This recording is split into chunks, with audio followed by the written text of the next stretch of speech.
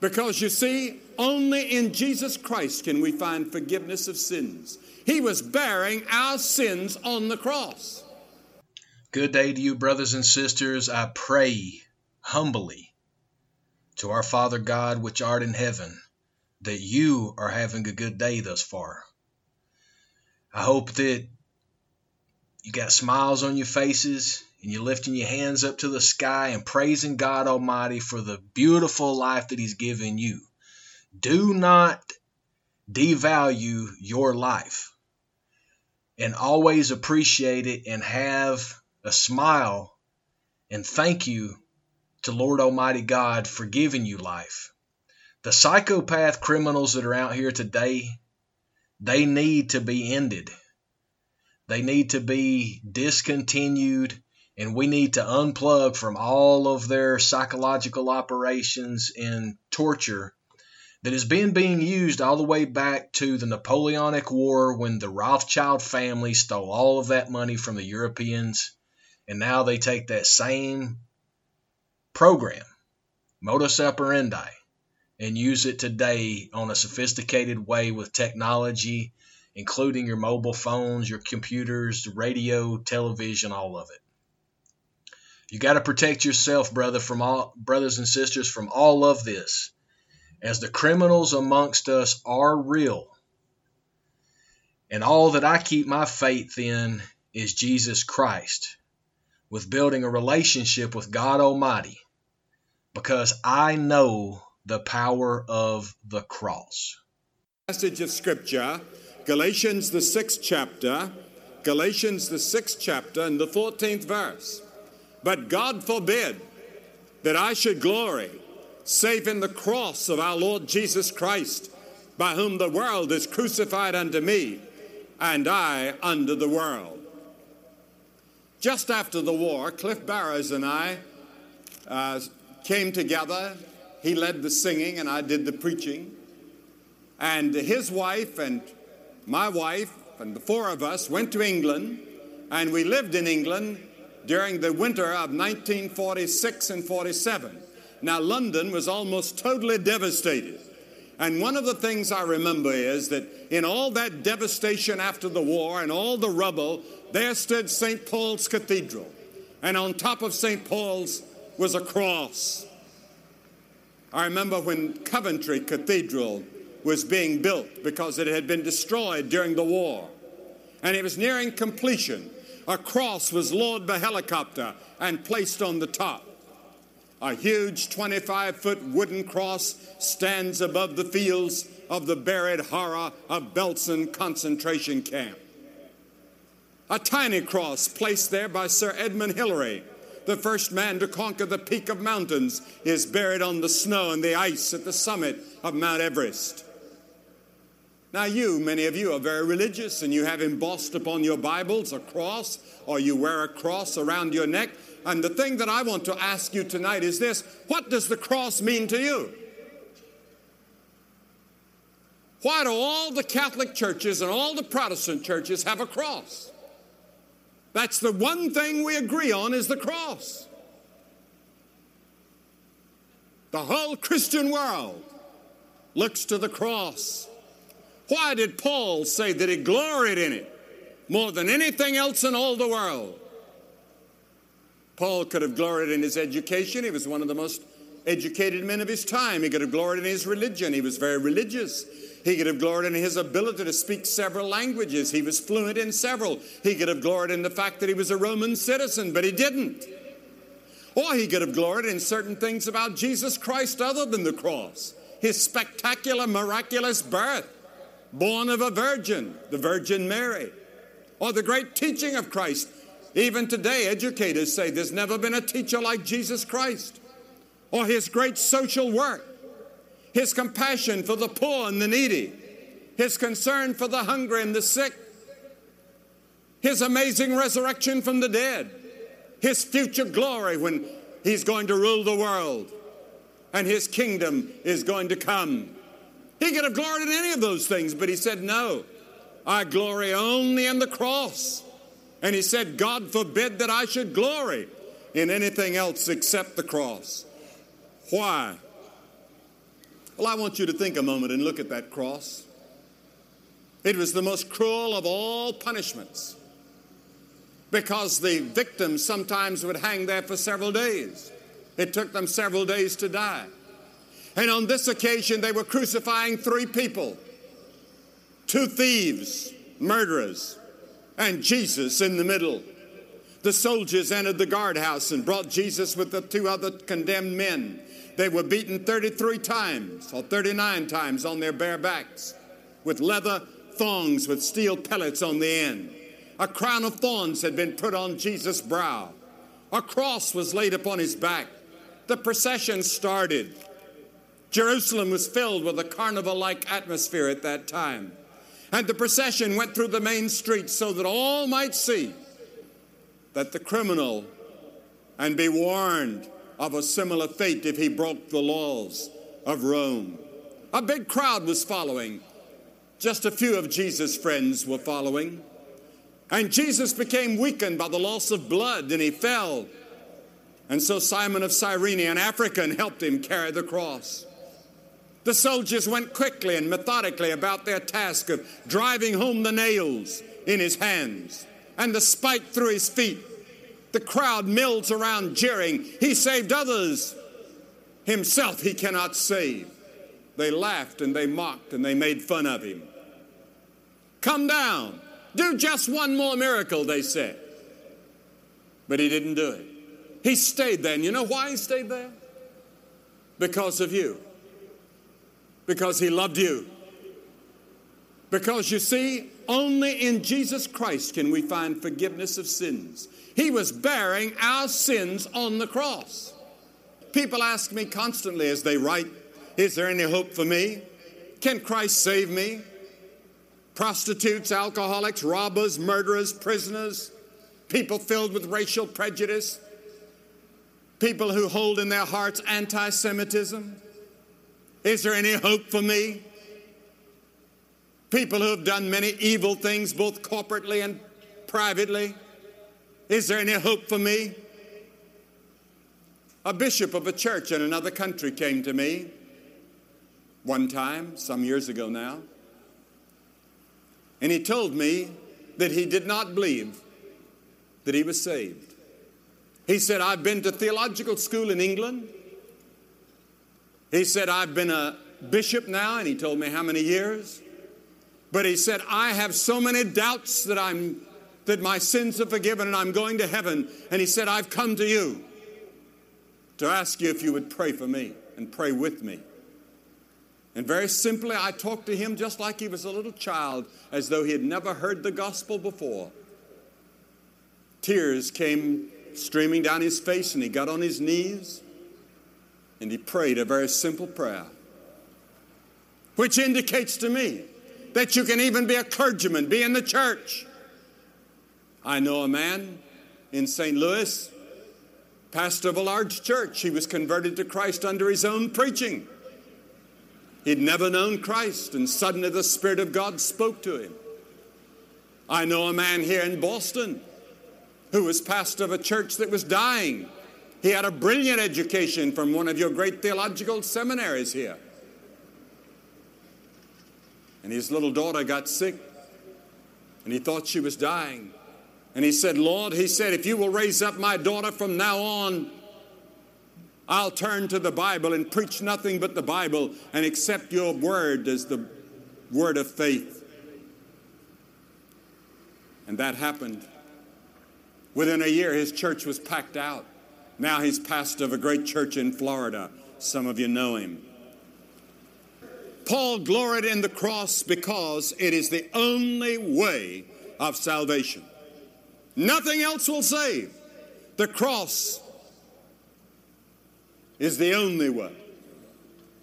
There is a way, the Bible says. Oh, there are other ways of salvation, so we're taught by many teachers, that seemeth right, but the end thereof is the way of death. There's only one way, by the cross. And that's one reason why people don't like to talk about the cross or the exclusiveness of salvation. We like to think that there are many ways. And there are many ways that people worship, and there are many ways that people pray. And God does hear the prayers of all people all over the world. Whoever calls upon the name of the Lord is going to be heard. But there's only one way outlined in the Bible, and I, as a minister of the gospel, must declare unto you what the Apostle Peter said.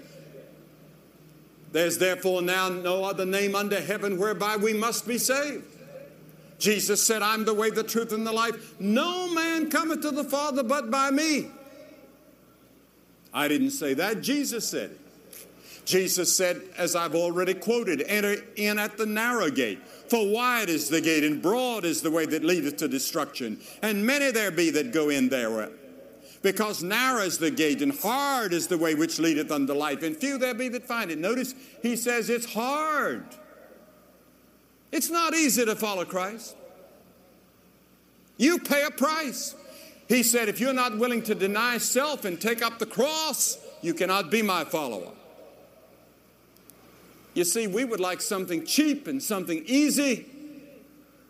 His demands were so high that many people refused to go with him any further. They'd go so far and then they'd turn away. Because he turned to a crowd one day and said, count the cost. Count the cost. If you follow me, that means that I become Lord of your life. If you follow me, that means you become my learner, my disciple, and you must do my commands. You've got to love your neighbor as yourself if you follow me. If you follow me, you've got to be concerned about the needs of the world. If you follow me, you've got to be willing to take up the cross. I'm going to die on a cross. I'm going to be executed. That means that you're willing to go back to your school and back to your home and back to your neighborhood and tell the people that you know Christ and let them see Christ in you. And that won't be easy. But if you'll do that, he'll be with you. He doesn't ask us to live the Christian life alone. I cannot live the Christian life. I'll be honest with you. I cannot do it. But Christ can live it through me if I will let him. And he can produce the fruit of the Spirit. He can give me a love and a joy and a peace that I'll never find anywhere in this world. He can give me the certainty of my eternal life. Now, Jesus also warned us that not everyone that saith unto me, Lord, Lord, shall enter into the kingdom of heaven, but he that doeth the will of my Father who is in heaven. Many will say to me in that day, Lord, Lord, have we not preached in your name? And in your name we've cast out demons, and in your name we've done many wonderful works. And then he said, I will profess unto them, I never knew you. Depart from me, ye that work iniquity. You see, you can go to church. You can be a good person and maybe really never know Christ. I know many people that live moral lives that are agnostics and even atheists. There comes a point, there comes a moment sometime, somewhere, when you must receive Christ into your heart. Paul gloried in the cross because it expresses the depth of sin, because it shows the love of God, because it's the only way of salvation, and fourthly, because he knew that it gave a new dynamic to life. Once you've been to the cross, you can never be the same. Therefore, if any man be in Christ, he is a new creation. Old things are passed away. Behold, all things have become new, the Scripture says. You'll never be the same once you come to Christ. I remember the night I came to Christ. I stood with about 300 or 400 other people, made my commitment to Christ, and while I was standing there, I felt like a fool. I started turning around and go back. A woman next to me was weeping, and I didn't have any tears. I had no emotion at all, except fear, afraid of standing in front of so many people. But I went home that night, and I remember it was a moonlight night. And we lived on a farm. And I looked out across the field and across the woods. And I knew something had happened to me that night. I didn't know what. If you'd asked me the next day what had happened to me, I could not have told you. I now know. That first step was so weak and my faith was so weak and I had so many doubts. But my goodness, the transformation that began working its way into my life over a period of time was so tremendous. And it's still working. And it's still growing. And I'm still learning. And it gets better every day. And then fifthly, it's a motivation for service. A motivation for service. Did you see Mother Teresa getting that award? And then she won the Nobel Peace Prize 2 or 3 years ago. And she's won so many awards. And she said, I owe it all to the cross.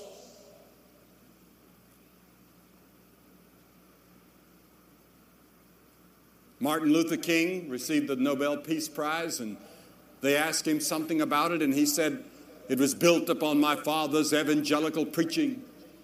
I know his father, and I knew Martin Luther King, of course.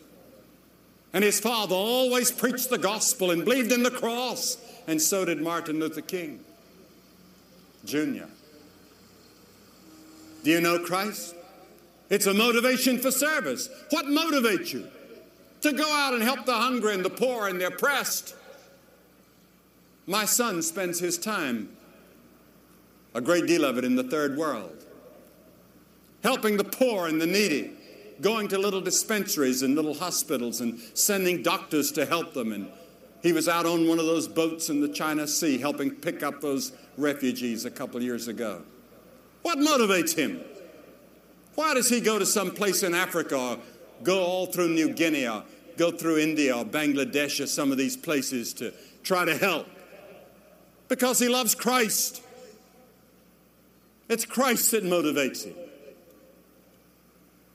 What motivates you? Or do you have any motivation at all to help others?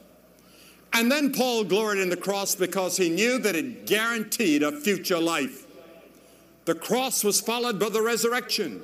But God was in Christ reconciling the world unto himself. And the scripture tells us in a grand anthem in the book of Revelation, the 5th chapter. And they sang a new song, saying, Thou art worthy to take the scroll and to open its seals. For thou wast slain and hast redeemed us to God by thy blood out of every kindred and tongue and people and nation, and hast made us unto our God a kingdom of priests, and we shall reign on earth. What a glorious future we have because of the cross. Some of you are watching by television. Pick up that phone and call that number that's there right now. And talk to the person and tell them your need and share with them, and they will talk to you. And you can find Christ tonight, or you can find help for your problem or your need, whatever it is. Now, what was the attitude of the crowd that was there that day? Christ dying on the cross. First, there was the attitude of apathy. Sitting down, they watched him there. That's indifference. Many here this evening who are completely indifferent to what I'm saying and to the gospel. The mockings, the abuse, and the atrocity of that ancient pagan mob were less painful to Christ than the indifference of a modern world upon which the light of the gospel has been shining all these years. Here in New England, no place in all the world has had more gospel than you've had in your past history. How many today are indifferent? To whom much is given, much is required. You see, more is going to be required of you. Where you've had the gospel for so many years and so many Bibles and so many churches and now the television and the radio, than those people in China or people in other countries that don't have the gospel as freely as we have it today. And then there's the attitude of the skeptic and the cynic. And they that passed by railed on him, wagging their heads and saying, you that destroy the temple and you build it in 3 days, say to yourself, come down from the cross. And there are skeptics here tonight, I know that. We've had many a skeptic come to the meeting and have his life changed. I remember the great scientist from the University of Minnesota who came. Skeptical. But 3 days after that service, he found Christ and became a wonderful Bible teacher on the faculty at the university. Then there's the attitude that saves. Now there stood by the cross of Jesus his mother and his mother's sister. And then there was the attitude of the centurion who said, truly, this is the Son of the living God. My wife was born and reared in China. And in Chinese, the word come is written with 3 characters, each of which is a cross with a person on it. We're translating tonight in Chinese, both Mandarin and in Cantonese. The cross in all languages means come to the cross, find salvation. Come to the cross and find peace. Come to the cross and find forgiveness. Come is the invitation of the whole Bible. Come unto me, all ye that labor and are heavy laden, and I'll give you rest. Come to the cross. I'm asking you tonight to come to the cross. You say, well, what do I have to do? 3 things. Christ has paid the price on the cross. He's been raised from the dead. That is the heart of what is called the good news, the gospel. The good news is that God loves you. He gave his Son to die for you. He will forgive you of your sins. He will give you eternal life tonight. You don't have to wait till tomorrow. Tonight. That's the good news, but you must receive it. How do you receive it? First, by repenting of sin. That means to turn, to change your thinking, to change your mind, to change your attitude, and to change your way of living. Let Christ come and be in control of your life. That's repentance. Saying to God, I have sinned and I'm sorry for it. Forgive me. That's repentance. But then you must by faith receive him, and that word faith may trip you up. Faith means that you totally commit to Christ. Just as I'm standing on this platform and my body is committed to this platform, so you stand with your whole life and everything you have, you put on Christ. Your hope is in him and him alone. He becomes the one that you trust totally and completely for your salvation.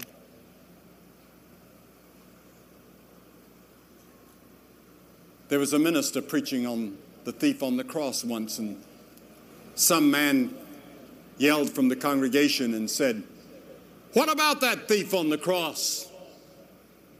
And quick as a flash, the minister said, "Which thief?" Because you see, one died and was lost, and one died and was saved. And that's the only story of deathbed repentance in the whole Bible. So you better not wait. The Bible says today is the day of salvation. Now is the accepted time. Nowhere in the Bible does it promise you tomorrow. And Jesus said you must do it publicly. He said, if you're not willing to acknowledge me publicly before men, I will not acknowledge you before my Father which is in heaven. That's the reason I ask people to come forward publicly. You see, your coming forward doesn't actually save you. It's coming forward as a symbol of an inward decision you're making in your heart. You're coming and standing with Christ at the cross and saying, by coming, I do repent of sin. I do want to change. I do want his forgiveness. I do want a new life. I'm going to ask you right now to get up out of your seat and do what we've seen thousands through New England do. I'm going to ask you to come and stand in front of this platform and say, by coming, I want sin forgiven. I want to know when I leave this stadium that Christ is with me and that Christ has forgiven me and that I'm going to heaven. If you have a doubt in your mind, don't you leave this stadium till you've settled it, because you may never have another moment when your heart is this close to the kingdom of God. You're not here by accident. I believe you're here in the providence of God. You get up and come right now. We're going to wait on you. Hundreds of you, quickly. I'm going to ask that no one leave the stadium. This is a very holy and sacred moment. And you be in an attitude of prayer. You can bring your friend with you. If you're with friends or relatives or you've come in one of those buses, they'll wait on you. You get up and come and make this commitment. Here in Boston, we've already seen hundreds of people. And you that are watching by television, pick up the telephone and call the person on the other end and have a talk with them. You see that number there? As these are coming forward this evening here at Nickerson Field, take time to call that phone number on your screen. Write the number down, and if the line is busy, call back. We want to help you now.